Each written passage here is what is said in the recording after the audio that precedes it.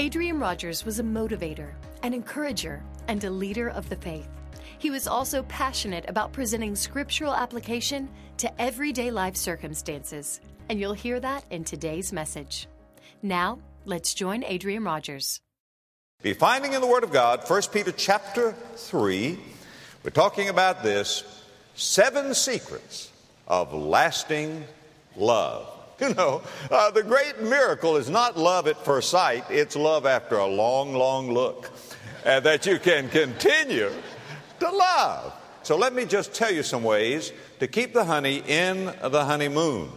Don't be like the guy who enjoyed running the movies of his wedding backward so he could see himself walking out of the church a free man.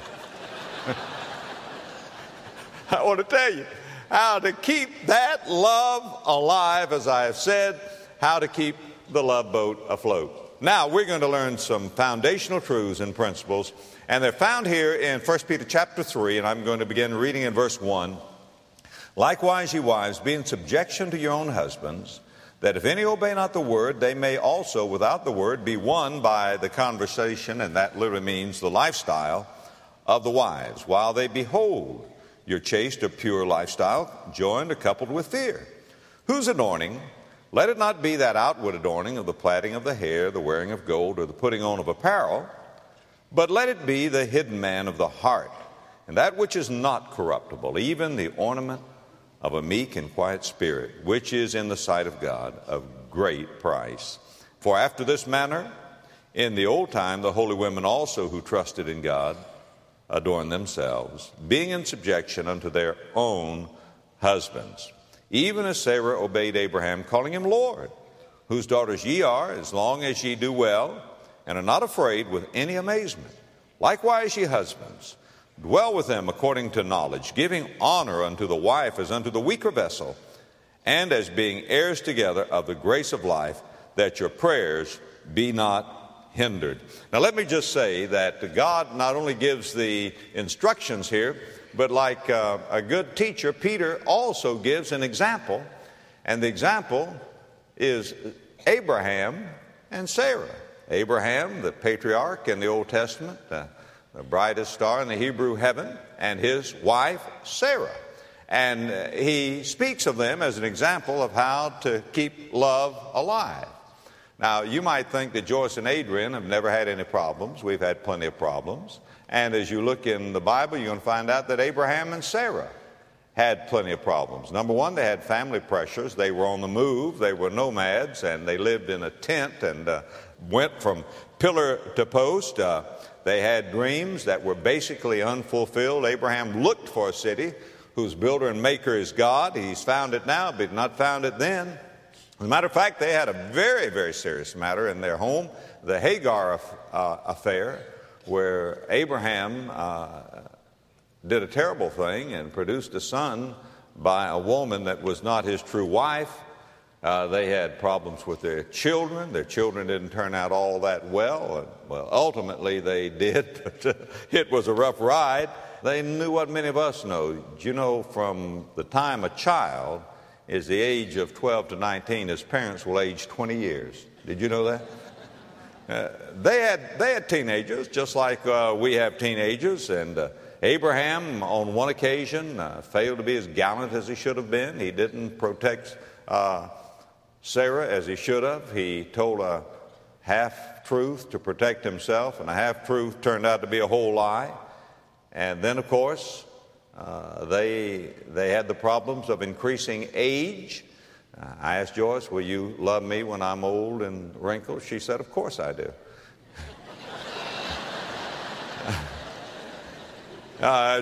They made it right on through increasing age. They made it through the fiery passions of youth. They made it through middle age. They say, you know, youth looks forward, old age looks backward, and middle age looks worried. They made it through all of that. And they stayed together. Abraham and Sarah stayed together. How did they do it? Well, we're going to learn some secrets here of lasting love. And it's not that Mr. Perfect married Miss Perfect. neither Joyce nor Adrian is perfect. Matter of fact, you better be glad that your mate is not perfect. Why? If your mate were perfect, they never would have married you. That's true. Thank God that all of us married imperfect people, and we live in an imperfect society, and we have to deal with these things, but we can make it wonderful. When Joyce and I were at a marriage conference, I was preaching at the Billy Graham Conference Center called The Cove. It's a beautiful place, and I was preaching on the home, and later on we had questions and answers, and a little lady got up and she said one of the wisest things I've ever heard. She said, "Now ladies, I want you to remember, you may marry a shining knight on a white horse, but somebody's got to clean up after the horse." I thought, now that's a wise lady. And she said, and enjoy doing it.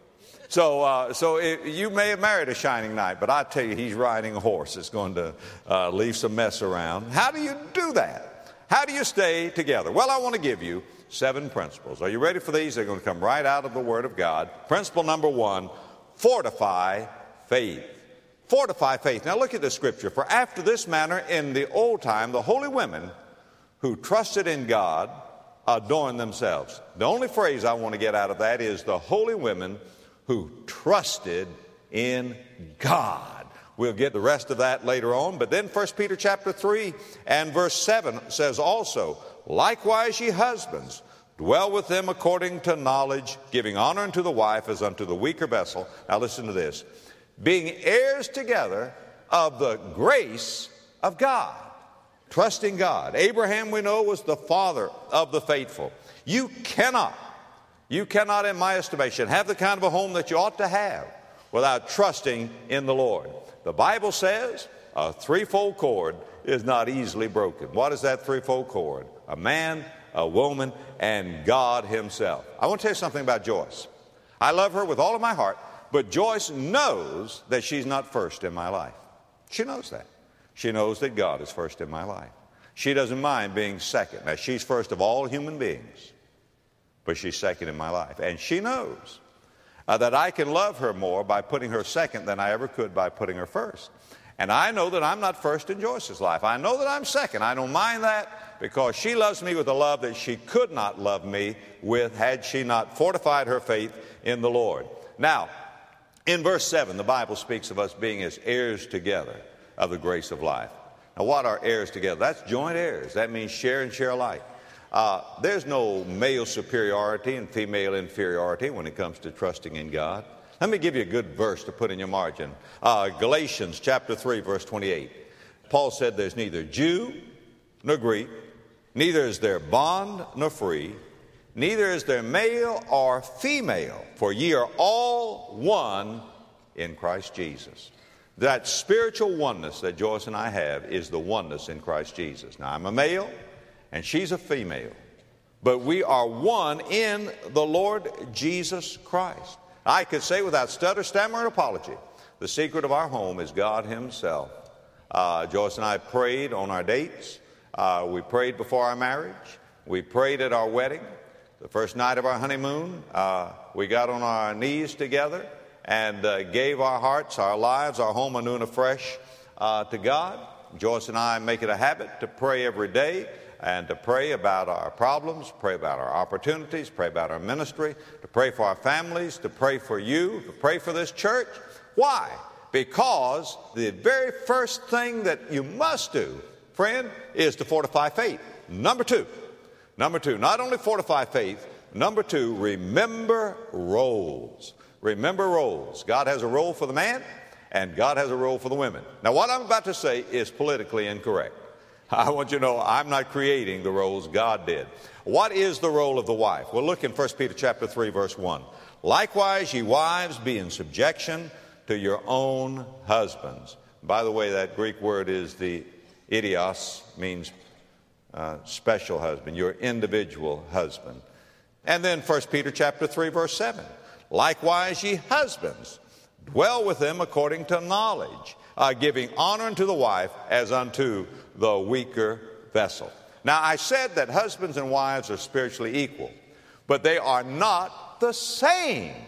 God made us different, that he might make us one. And we need to learn that. You know, it's the devil's guise to attempt to make men and women alike under the guise of making them equal. They are equal, but they are not alike. God made the husband with a harder exterior, and he made his wife gentle and fragile. So he calls her the weaker vessel, not the inferior vessel. As I've told you, steel is stronger than porcelain. You can drive a spike with a sledgehammer, but you can't drink tea out of it. You can drink tea out of a porcelain teacup. Silk is more fragile and beautiful than denim. And that doesn't mean that denim, because it's stronger, is intrinsically worth more. No, there are roles. God has given the husband the headship in the home. We need to understand this. Now, the woman, for example, is to be in submission to her own husband. That's not inferiority. Joyce knows that's not inferiority. As a matter of fact, she doesn't even want to be equal with me. She says she's not coming down for anything.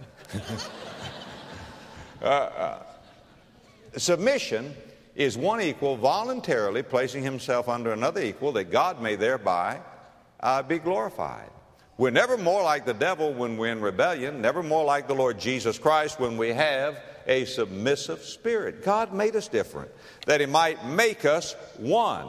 And what we need to understand is this is voluntary submissiveness. The husband is the head of the home, but he's not the boss of the home. Jesus is the head of this church. Jesus has never one time ever made me or you do one blessed thing. Jesus leads by servant love. Most women don't mind being in subjection to a man who loves her enough to die for her, and shows it, by the way, that he lives for her. Headship for the husband doesn't mean privilege. It means responsibility. Just like the shepherd is responsible for the sheep and the parent is responsible for the child, the husband has a responsibility before God. Marriage is not a contract. Marriage is a covenant where two people mutually enter together. When you look at marriage as a contract, you begin to look for ways that you might break the contract. When you look at marriage as a contract, you think about your rights. When you look at marriage as a covenant, you think about your responsibilities. So, remember your roles. All right, number 3, cultivate contentment. Look in verse 7 again of this passage of Scripture. Likewise, ye husbands, dwell with them according to knowledge. Listen to this. Giving honor unto the wife as unto the weaker vessel. Now watch this. As being heirs together of the grace of life. Now, Abraham and Sarah were blessed financially. As a matter of fact, Abraham was very wealthy, and some godly people are very wealthy. But Abraham and Sarah did not put their wealth first. They were willing to leave comfort of home and house and friends and family, to live in a tent, to do whatever God wanted them to do. And young people, I want you to learn this. If you want to have a happy marriage, learn that you can do without anything except one another and God, and just the basic necessities of life, food and clothing. That's all you need in order to keep you happy. Now, sometimes a part of this verse is misinterpreted, so let's just go back up to chapter 3, verse 3. It speaks of the women. It says, whose adorning, let it not be that outward adorning of the plaiting of the hair, the wearing of gold, or the putting on of apparel.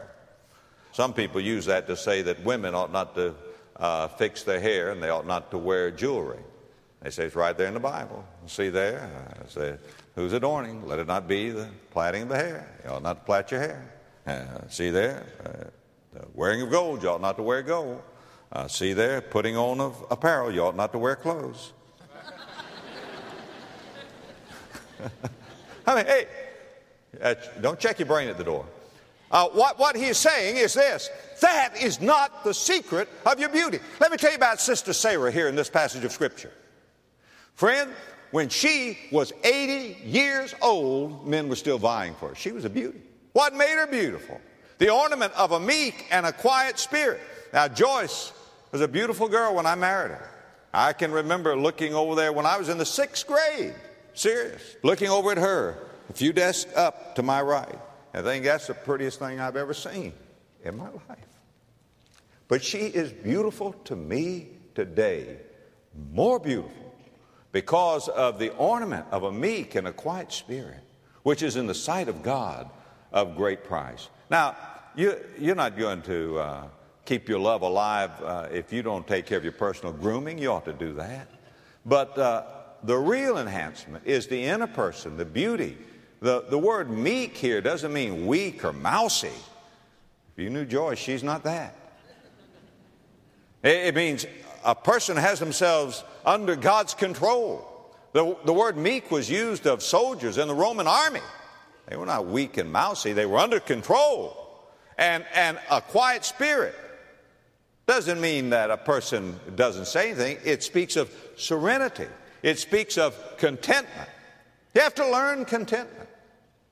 You know, Joyce and I decided to get married after first year in college because we'd been dating for so long, and we got married, working our way through school. And I went to school 7 years after we got married, planned our family while we were going to school, paying our way through school, working our way through school. We did a lot of things, but one thing we did a lot of doing without. But we were happy. I went to college on a football scholarship, but I wanted to get married, and so I left football scholarship and was called to pastor a little church, First Baptist Church, Fellsmere, Florida. A wonderful church, little church, handful of people. They paid us the enormous salary of $25 a week, and we had to drive 300-mile round trip at our own expense to pick up that $25 a week. After I'd been there for a little while, they said, you know, we've got more preacher than we expected, and so we want to raise you $5 a week, $30 a week. Joyce and I talked about it, and we said, oh, no, we couldn't possibly take $5 more. So then we just took that extra $5 and split it in half and gave the other $2.50 back to the church each Sunday because we thought we were being overpaid. Maybe we were. But we just lived that way. I remember when we went on a honeymoon, sweetheart. You know how much money kids... Listen, I want to tell you kids something. You think you have to fly to Tahiti or something? We had $50. That's it for our honeymoon. And we had one of the best honeymoons anybody ever had. God has blessed us with so many nice things today, but we didn't have them when we started out. That didn't make much difference to us. I bought Joyce a little engagement ring. We were in college. We went to Duval Jewelry in DeLand, Florida. We didn't buy it then with a credit card. We didn't have credit cards. I went in there and gave that man a few bucks. He showed me a ring. He said, now, son, this ring, he said, now, the stone's got a flaw, but you have to look hard to see it. Joyce was with me. She said, that's the one I want. You know how much I paid for it? $100. $100. I didn't have $100. Went in, week after week, bought her a ring. Now listen, I want to tell you something. We know what it is to base, we know what it is to abound. But I can tell you we were just as happy then as we are today. Learn contentment. The Bible says that we, in whatever state we are in, we're to be content. And a wise man once said, to whom little is not enough, nothing is enough. And you kids, if you're not careful, your marriage is going to be till death do us part. Learn to be content. Now, here's the fourth thing. Banish bitterness. Banish bitterness. This passage goes on now in verses 8 through 10. Finally, be ye all of one mind, having compassion one of another. Love as brethren, be pitiful, be courteous, not rendering evil for evil, nor railing for railing, but contrariwise, blessing, knowing that ye are thereunto called that ye should inherit a blessing. And friend, I have inherited one. For he that will love life, listen to this, and see good days, let him refrain his tongue from evil, and his lips that they speak no guile. Don't be bitter. Let her be the better half, not the bitter half. Homes are going to have a lot of attacks. Ours has, yours will. We've known some earthquakes. I mean some things that shook us to the very foundation. Earthquakes. Then there are woodpeckers. Always beating on your home. You know the woodpeckers. Friend, it's easier to deal with earthquakes and the woodpeckers than it is the termites. You get the termites in the foundation, and they just silently eat away. It's those little things, that bitterness that comes. Abraham and Sarah, I want to tell you, had serious problems. We've known problems. But look again, 1 Peter 3, verse 9, not rendering evil for evil or railing for railing, but contrariwise, blessing. There are three levels of life. One level is the devilish level, where you return evil for good. The devil does that. The next level is the human level, where you return good for good and evil for evil. That's what the average person does. A child of God, if he would love life and see good days, will return good for evil. And the second chapter of this wonderful book, 1 Peter, tells about the Lord Jesus Christ. And if you have your Bibles there, 2 Peter 2, verses 21 through 23. Peter is setting this up for marriage, and he says, for even hereunto were ye called, because Christ also suffered for us, leaving us an example that we should follow his steps, who did no sin. Now listen to this. Neither was guile found in his mouth, who when he was reviled, reviled not again. When he suffered, he threatened not, but committed himself to him that judgeth righteously. Learn that there are no problems too big to solve, just people too small to solve them. If we would just banish bitterness and attack the problem rather than one another. And it may be a small thing.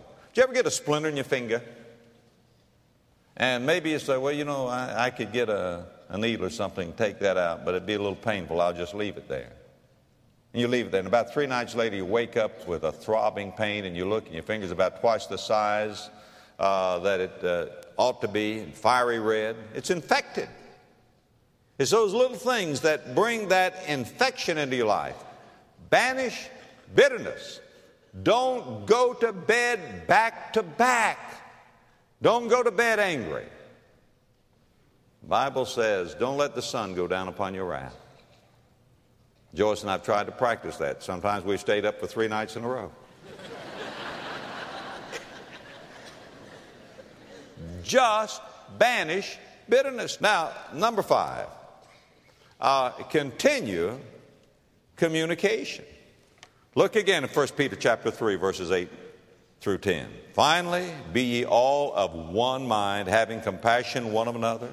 Love as brethren, be pitiful, be courteous, not rendering evil for evil, nor railing for railing, but contrariwise blessing, knowing that thereunto are ye called, that ye should inherit a blessing.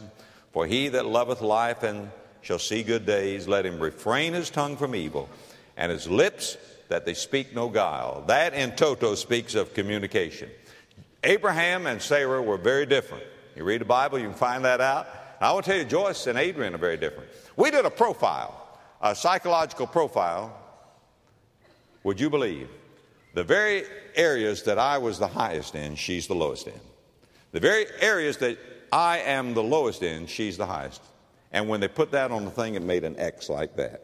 We are absolutely, psychologically, emotionally, in many ways, opposites.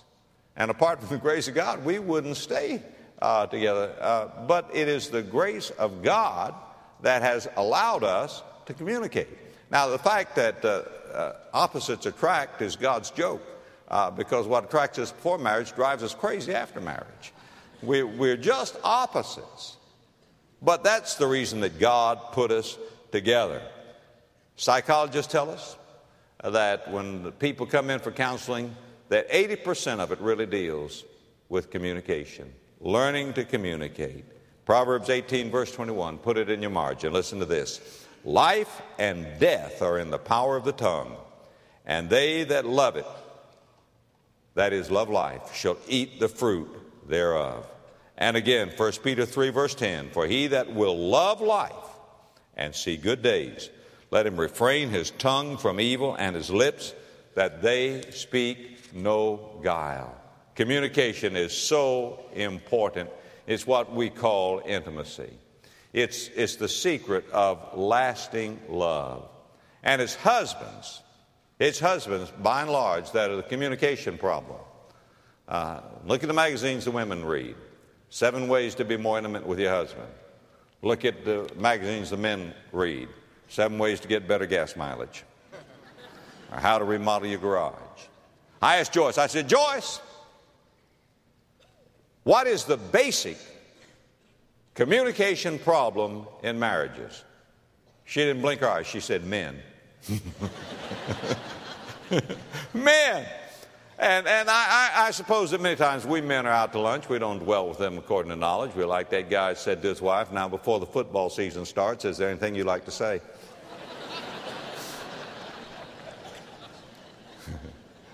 I can identify with that. So we have to learn to communicate and share. But I want to say to men and women, I really believe that a happy marriage is learning to have a good date life. And there are 4 kinds of dates that everybody needs to make. Number 1, you need to have a regular date with God. Do you have a place where you get alone with God? Have a quiet time with God? If not, you're not going to be able to communicate and fellowship. Have a date with God. Number 2, have a date with your kids. If you have kids, take them out by themselves, apart from the others. Give them your utmost attention. Number 3, you need to have a date with yourself. All of us need a time when we can just get alone. Do the things that we need to do. Just have a little space, something that's fulfilling. But have a date with your spouse. And a regular time is more important than lots of time. But a time where the 2 of you are together. Continue communication. Number 6, refresh romance. Keep the love light burning. Look again in 1 Peter chapter 3, verse 7. Dwell with them according to knowledge. Now, the word dwell with them is a word translated in some of the translations that you have, live together with them. Now, when we talk about people living together, what we really mean in today's society is that they're sharing the same bed. And that is the idea right here in the Greek language also, that we are together physically, we are dwelling together, living together. It speaks of sexual mutuality. It speaks of the physical side of marriage. And that is so important, that you express that love physically, and not just simply in coming together as husband and wife, but all through your life. Keep that romance going. Keep the hugs going. It's just always reaching out, always touching, always hugging. As a matter of fact, I was hugging Joyce real big one time in the kitchen, and our maid came in. We didn't know she was around. She said, "That's nice," and walked out. And it is nice. You need to keep the romance there. Many times on my way home, I'll take a cell phone, which is a wonderful invention, and dial the number. Joyce will answer and say, "This is the Love Mobile." The Love Mobile is on its way home. I can hardly wait to get there. Sensitize your lips. Well, that gives her something to look forward to as I am coming home. We just keep that courtship going. Many of the guys want the courtship to end. Never let it end. Never cease flirting with your wife. And never flirt with any other woman. Never. Not the waitress. Don't call her sweetheart. Or she's not your sweetheart. You've got one sweetheart. Don't call her darling. She's not your darling. You have one darling. You keep her number one. And I want to tell you, and I'm not ashamed to say, I have a crush on that girl. I mean, I do. And she loves me. And keep the romance going. And learn, this verse also says giving honor. Do you see that? Giving honor. The Bible says that in verse 7, likewise your husband dwell with them according to knowledge, giving honor. Guys, open the car door for her. Get out and walk around. I might as well. Joyce is going to sit there till I do anyway. I mean, I'd be halfway to the building, look back, she's still sitting in the car waiting. Go back and open the car door and show her. That word giving honor literally speaks of courtesy. Courtesy. And compliment one another constantly. Joyce and I will walk in the mornings. And that's a good place for communication. We try to walk 2 or 3 miles a day. But in our walk, in our neighborhood, there's a curve in the road. And we call that the compliment curve. From the time we get on that curve till we end, we do nothing but compliment one another about anything, big or small. Learn to give honor. If you say you don't want to be complimented, I'm going to tell you you're not telling the truth. We do need to keep the romance in the marriage. Last of all, and I must close, practice prayer. I say this last not because it's least, but because it's the most important. Look again in 1 Peter chapter 3, verse 7. Likewise, ye husbands, dwell with them according to knowledge, giving honor unto the wife as unto the weaker vessel. Now watch this. And as being heirs of the grace of life, that your prayers be not hindered. That means that husbands and wives should pray together. We try to do it from the time we've gotten married. Now I look back upon the life that God has given us, and I would be a sheer fool and unmitigated egotist if I tried to take praise for what God has done. God answers prayer. Practice prayer. Men, most men don't want to pray with women because we have a hard outer shell. But guys, humble yourself. Let her hear you pouring out your heart before God. It will give her great confidence and great comfort. Your home may be in shambles right now. That means you need God all the more. Your love may be getting cold. Maybe you need a fresh start. You may not have a home. You may be widowed or divorced, and maybe you're lonely. I want to tell you, God meets all of those needs. Maybe your home's been broken. God heals the brokenhearted. Whoever you are, wherever you are, there's always a fresh start with God. That's what's so wonderful. If you'd invite Him in and say, Lord Jesus, come into my own heart. Take control of my life. And start with me. Start with me, Lord, to bless our home. If you're not certain that you're saved and you're going to heaven, you can be certain. You can know that you're saved. Being saved is not just being a nicer person, not just keeping rules. It's receiving a gift. Jesus died for you, paid for your sin with His blood. The Bible says the wages of sin is death, but the gift of God is eternal life. Would you like to receive that gift? Why don't you pray a prayer like this from your heart? Dear God, I know that you love me. I know that you want to save me. Jesus, you died to save me, and you promised to save me if I would trust you. I do trust you, Jesus, right now with all of my heart. Come into my life, forgive my sin, cleanse me, save me, Jesus. Ask Him. Did you ask Him? Then thank Him. Pray this way. Thank you for doing it. I don't look for feeling. I stand on your word. You're now my Lord and Savior. And I will live my life for you, and I will not be ashamed of you. Give me the courage, Lord, to make it public. Help me, Lord, never to be ashamed of you. In your name I pray. Amen.